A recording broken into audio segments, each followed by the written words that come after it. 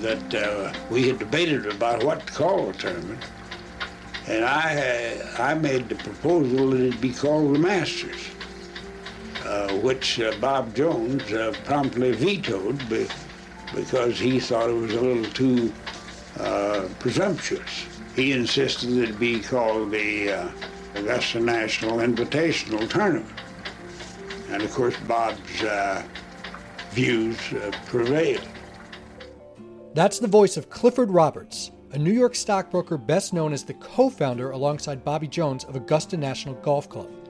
You probably know now that Roberts eventually prevailed in his choice of name for the golf tournament we all revere today. You might even know that it was Roberts' vision that made the Masters much of what it is now. But what you might not know is how close the Masters came to fizzling out altogether. In fact, long before COVID-19 almost knocked out this year's tournament at Augusta National, the Masters was in a constant state of flux, with each event seemingly in danger of being the last. So how dicey was it for the Masters in those early years? And how did the tournament emerge from the depths of near extinction to become the premier event in golf? Arnold Palmer is the Masters champion of 1960. Maybe. Yes, sir!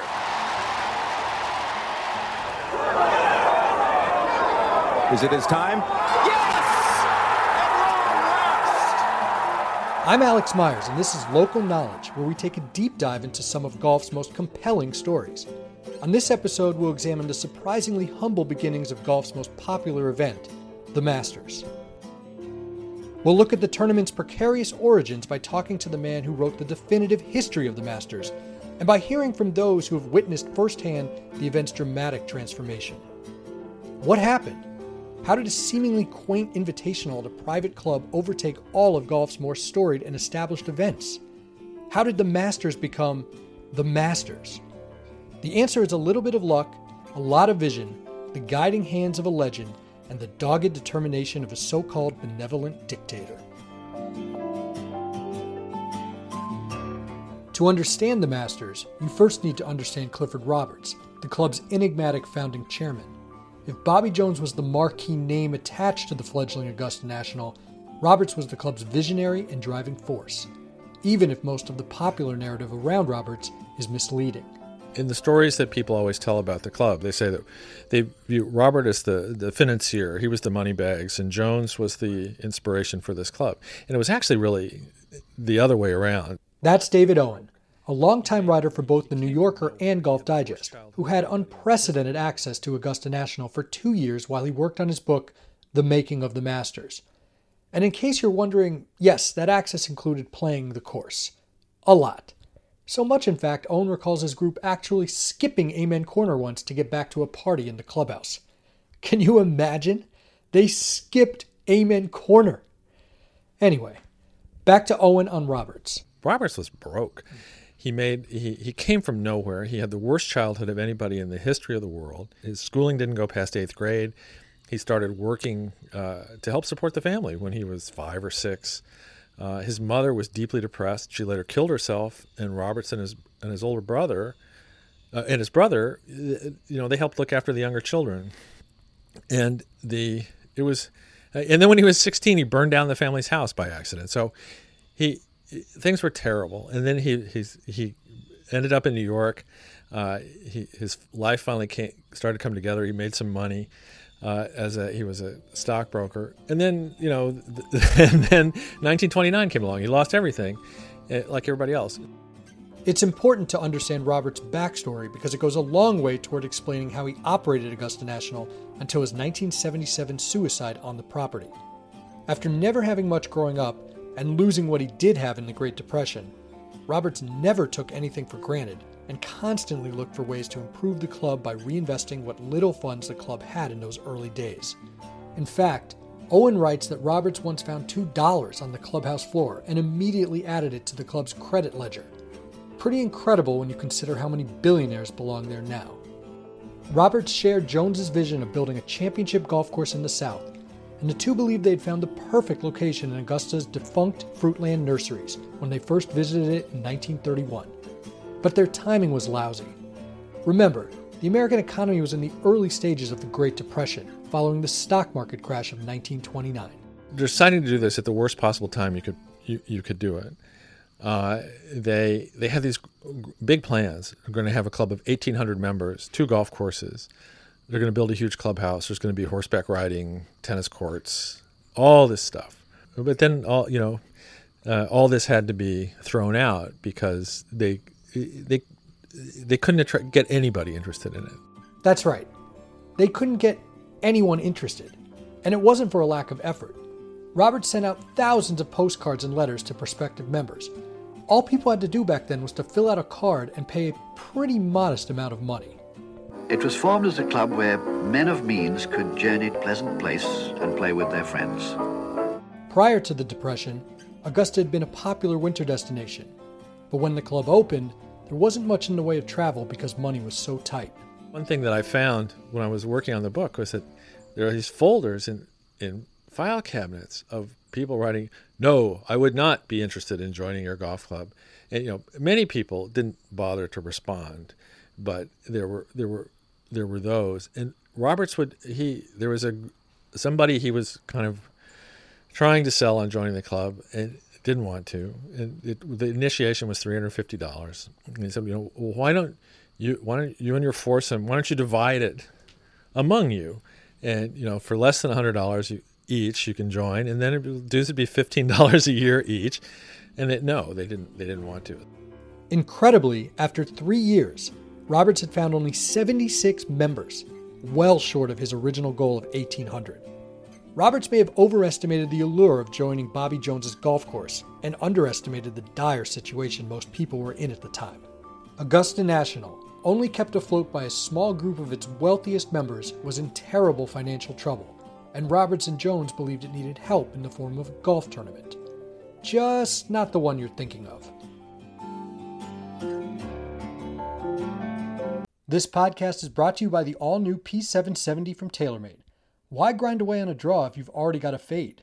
If you can hit it high, why bother mastering the stinger? Because the key to better golf is having plenty of options you can count on, and nobody knows it better than TaylorMade.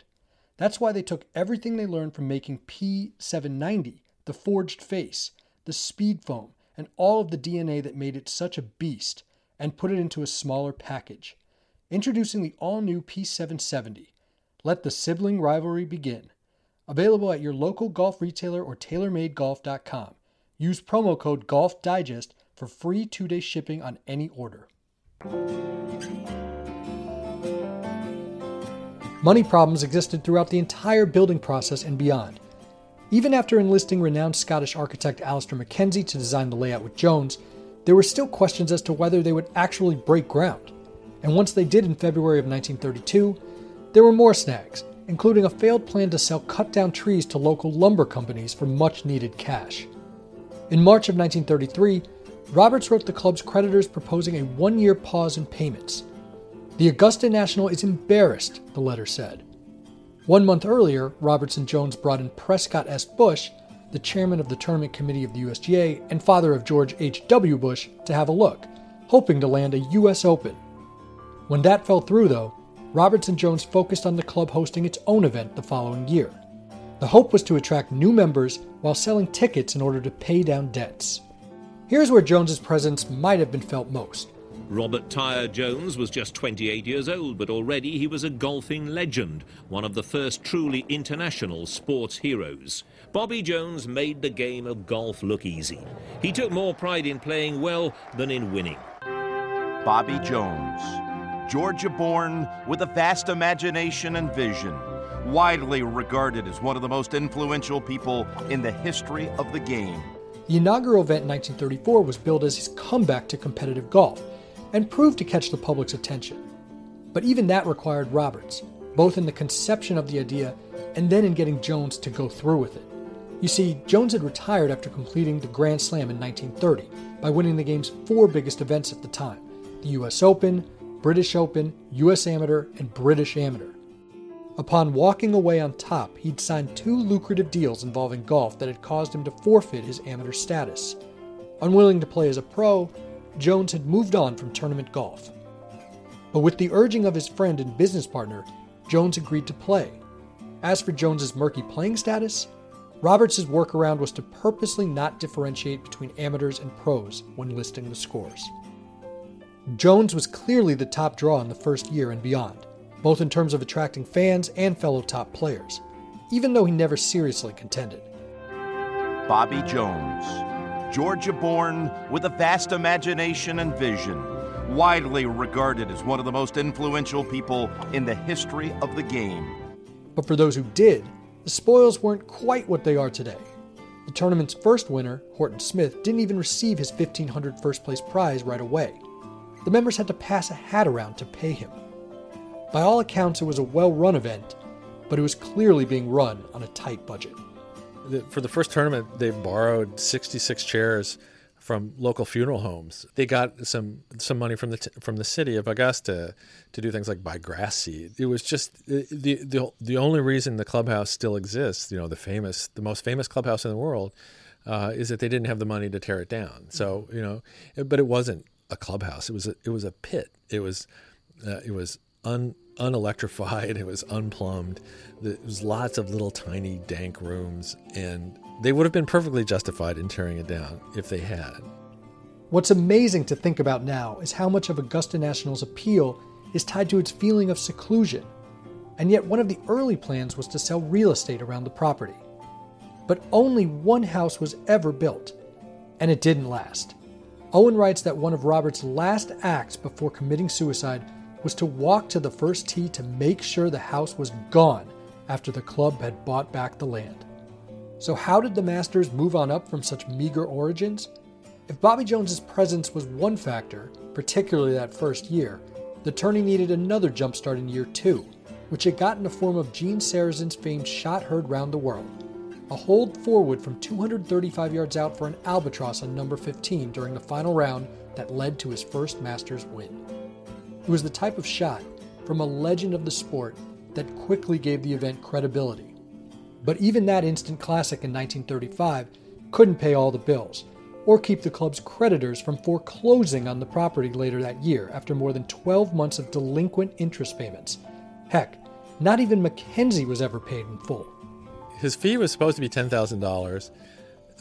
He cut it to $5,000, and he didn't get even that. And it wasn't that they were stiffing him. They didn't have any money.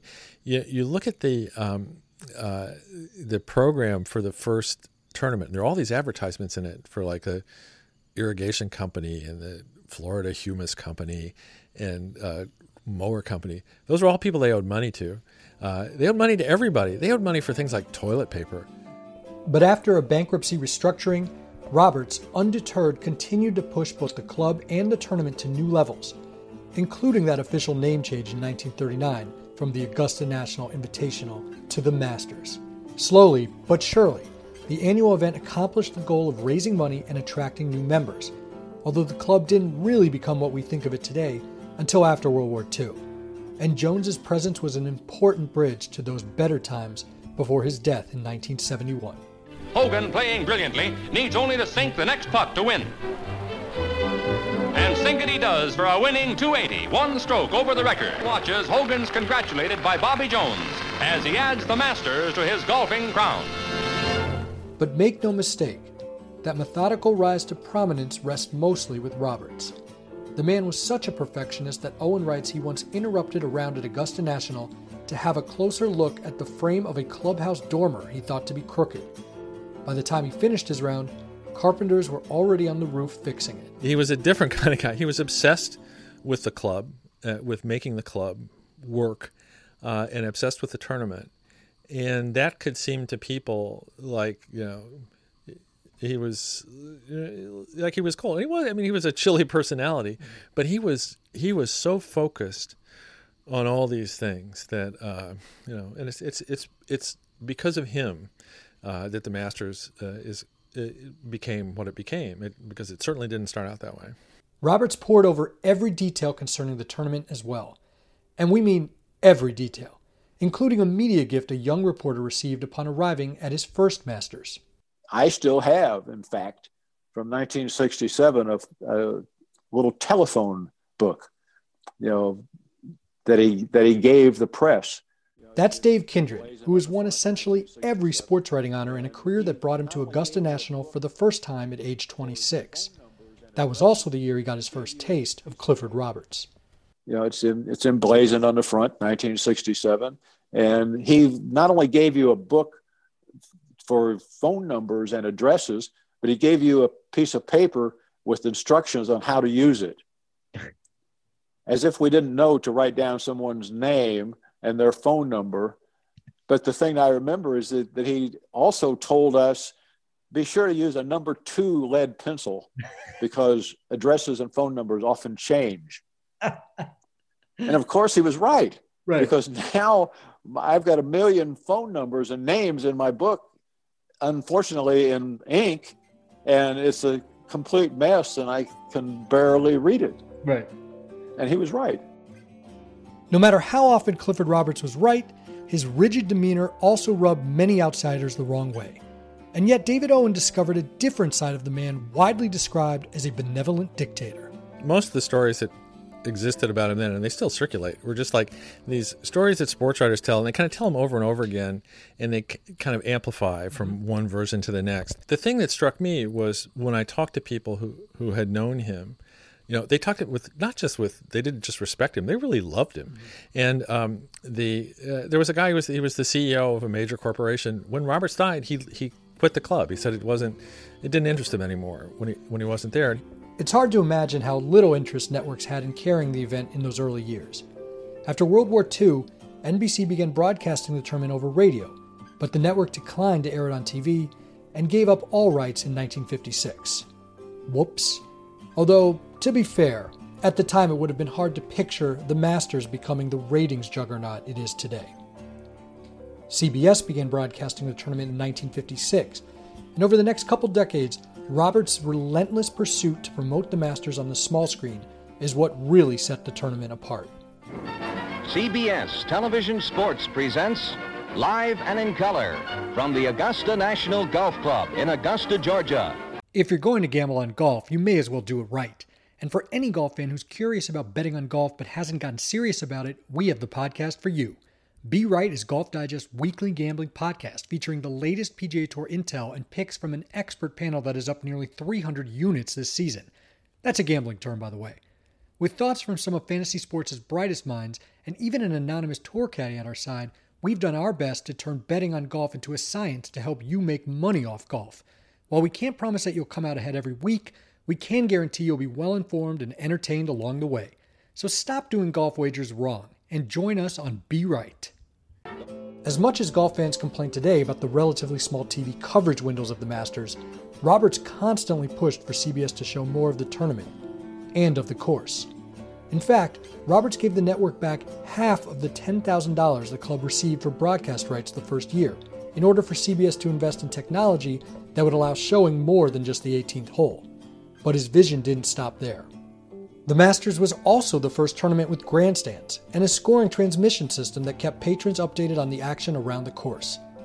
It was also Roberts who greenlit longtime CBS golf producer Frank Cherkinian's plus-minus system of showing scores based on relation to par on tournament leaderboards. And it was Roberts who first advocated for something else modern golf fans take for granted now, showing golf shots from behind. Roberts had some small things too. That it was the first tournament. The first tournament was held over 4 days. It was typical to have you play 36 on Saturday. It's go to blue laws basically. You can do something on Sunday. He had ideas about spreading the star players through the field so that if somebody had spent the morning getting to the tournament, there would be headliners that they could watch. Lunch food always had to be cheap because he thought, people have come from a long way. They should be able to buy an inexpensive meal. And it's still true. People are blown away when they go to the Masters and you can buy a whole meal for less than you would pay for a hot dog at an NFL game. And it's good stuff too. And it's all made right there. It's kind of an amazing thing. I can attest that it's good and cheap. Those chicken sandwiches, And you haven't lived until you've had one of those Georgia peach ice cream sandwiches. Fans ate up Augusta National's unique traditions as well. For instance, the decision to award a green jacket to the tournament winner beginning with Sam Snead in 1949. After that, the Champions Dinner and the annual Wednesday Par 3 tournament. And of course, the honorary starters. Today is a very special day in Masters history as we welcome back two of our greatest champions. People often mock the Masters' insistent use of the term patron, but Roberts took it quite seriously. He appreciated those who supported the club by coming to the tournament, and in turn, he wanted to serve them well. The Masters became the first event to give out free pairing sheets with additional course info, and the whole point of members wearing green jackets at the tournament was so that spectators with questions knew who to approach. This painstaking, borderline obsessive attention to detail made the Masters both the most coveted ticket in golf and the game's most watched event on TV. And again, none of this came by accident. They were constantly thinking of how to make it a better experience for the people who were there. And that's still true. I remember when I went to the tournament in the mid-'90s, and I was with Dave Spencer, one of the pros, and there was a line outside the bathroom. I said, wow, they're going to be in line for a while. He said, nope, it's 3 minutes from there. I mean, he knew. They timed everything. And those are real bathrooms, not porta potties. Augusta National has certainly come a long way from owing money for toilet paper. But most of all, Augusta National proved to be an ideal setting for watching golf. People talk about TPC at Sawgrass as the first stadium course, but really, I think, Augusta National is probably the first stadium course. There was that whole landscape, the topography of that place has been shaped from the beginning to make it easier for spectators to see what's going on. As for viewing on TV, the Masters still has an ongoing 1-year contract with CBS. From the Augusta National Golf Club in Augusta, Georgia, CBS Sports presents The Masters. Roberts didn't want the network to get too comfortable, but he also believed in having long-term business relationships, which is why the contract has been renewed every year. The event has remained one of CBS's crown jewels, even though working with Roberts could be demanding. He had a group of people review the telecast every year, and he would share with CBS the findings, which became instructions for the network to follow, including suggested on-air language and personnel decisions. Despite his rigid reputation, Roberts always recognized improvements to his club and tournament could come from suggestions of others, and he believed the TV broadcast should be no different. The evolution has been an evolution. It's been slowly rising to this stature where it's clearly number one in golf. It's number one in I don't know of any event in America that certainly gets the worldwide attention that Augusta does. And Augusta has worked very hard at creating this kind of global influence. It's an event unlike any other. I don't like that CBS tradition unlike any other, but it really is, in the sense that it's closer to its original intent than any sports event in the world. And most of that is because it's refused commercialization, the rampant commercialization. That is most evident to viewers around the world by a lack of, commercials. At first, if you can imagine, there were no takers when it came to sponsors. But from the beginning, Roberts insisted on limited breaks in the action, and the Masters has maintained that only 4 minutes of every hour be spent on ads that Augusta National controls, obviously. Great champions from Sarazen to Nelson to Snead to Hogan, and then to the big three of Jack Nicklaus, Arnold Palmer, and Gary Player, helped legitimize the tournament's importance. But no matter the winner, the tournament's true star has always been the golf course. You can't walk onto the grounds without being kind of stunned by just how it's perfect. I think there are some golf people who think it is too perfect, that it raises the standards that most people can't ever reach or don't want to reach even. In particular, the second nine that has produced so many memorable, thrilling finishes. Memorable being the key word, in large part because fans forge such a familiarity with the holes, whether they've been to the course or not. Oh, wow! In your life have you seen anything like that? But here it is. The return to glory. And yes, the timing of the tournament helps. Held in April because that's prime golf season in Augusta, the date was originally a deterrent both for holding a potential U.S. Open and for attracting top pros, who were busy working their day jobs at their respective clubs during that time. But it wound up being a blessing by becoming the first major on the golf calendar every year, producing an anticipation, including commercials that begin running around New Year's Day, that other events can't generate. In fact, former USGA executive Frank Hannigan wrote in a 1996 Golf Digest article that a furious Roberts called him in 1971 to complain about the PGA Championship being held in February, thus making it the first major played that year. 3 times married but childless, Roberts protected the club and the tournament as if they were his kids. The reason that the tournament survived, despite all this, is that Roberts was totally focused on it. They did actually attract some new members because of it, which was what they had been hoping for. And he every dime that came in, he reinvested in the club and in the tournament. So every year had to be better than the previous one, and I think the key is Roberts' personality, which is his whole experience of his life was that everything you do goes wrong.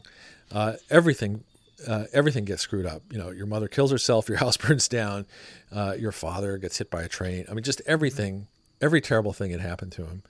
And so, I mean, his whole experience of life was that you have to focus and concentrate and do everything you can, or it will all come apart. That relentless pursuit of perfection can still be felt today through the strict guidelines that have descended from Roberts. Among the famous no-nos are the prohibiting of running and cell phones. As a fan in my 20s, I was once scolded to sit up straight on the grassy bank below the 6th tee. And no one gets off easy. Not even a legendary sports writer who has been covering the event since Lyndon B. Johnson was president.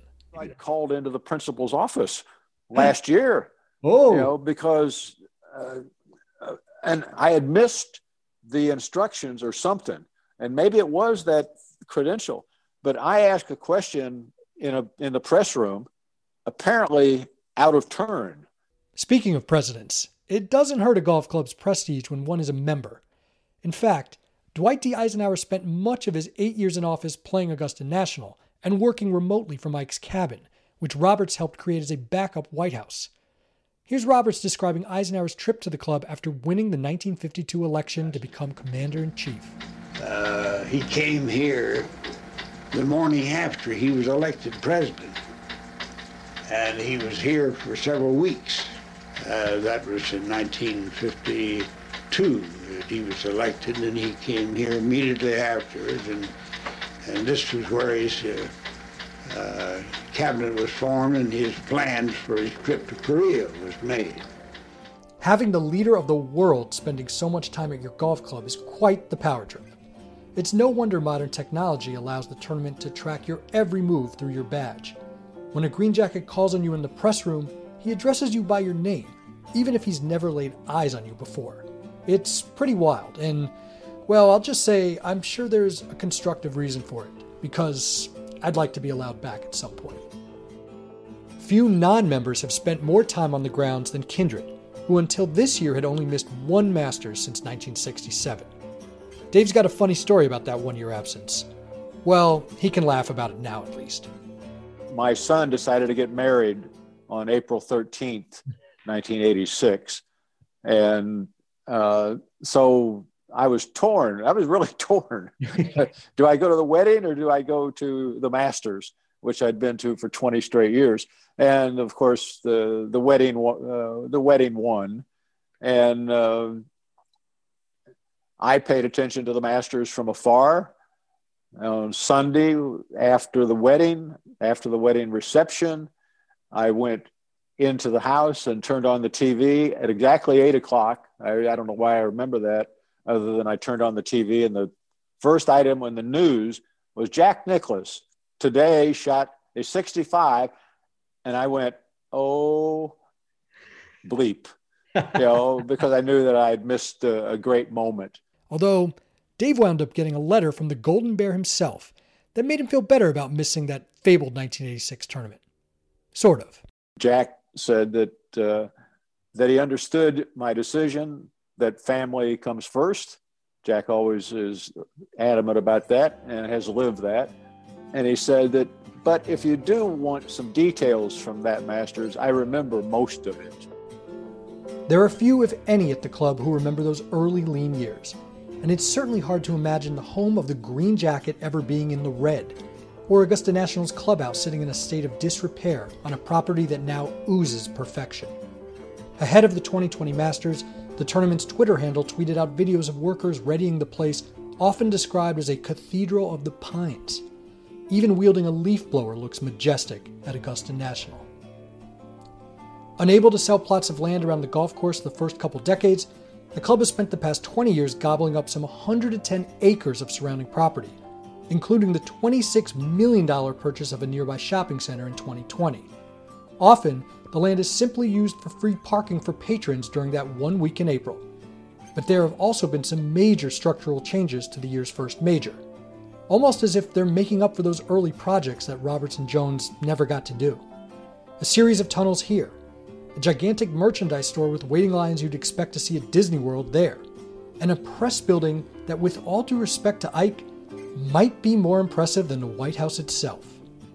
I've advocated for this, that every sports event should be covered from the Augusta Press Building. Yeah. You know, we should all go there for the World Series and the Super Bowl and everything else, because what can be better with the huge TVs and the Quonset Hut little restaurant sitting out there? Right. You know, they should rent it out. Yeah. You know, for like the America's Cup. Yeah. We could watch the America's Cup from there. They really could rent it out, but of course, they won't. Because when it comes to balancing the books these days, Augusta National is doing just fine, thank you.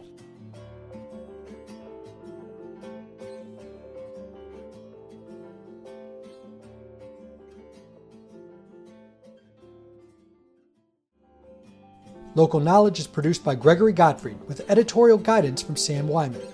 Our music for today's episode is called On My Way A, and it's by Lobo Loco.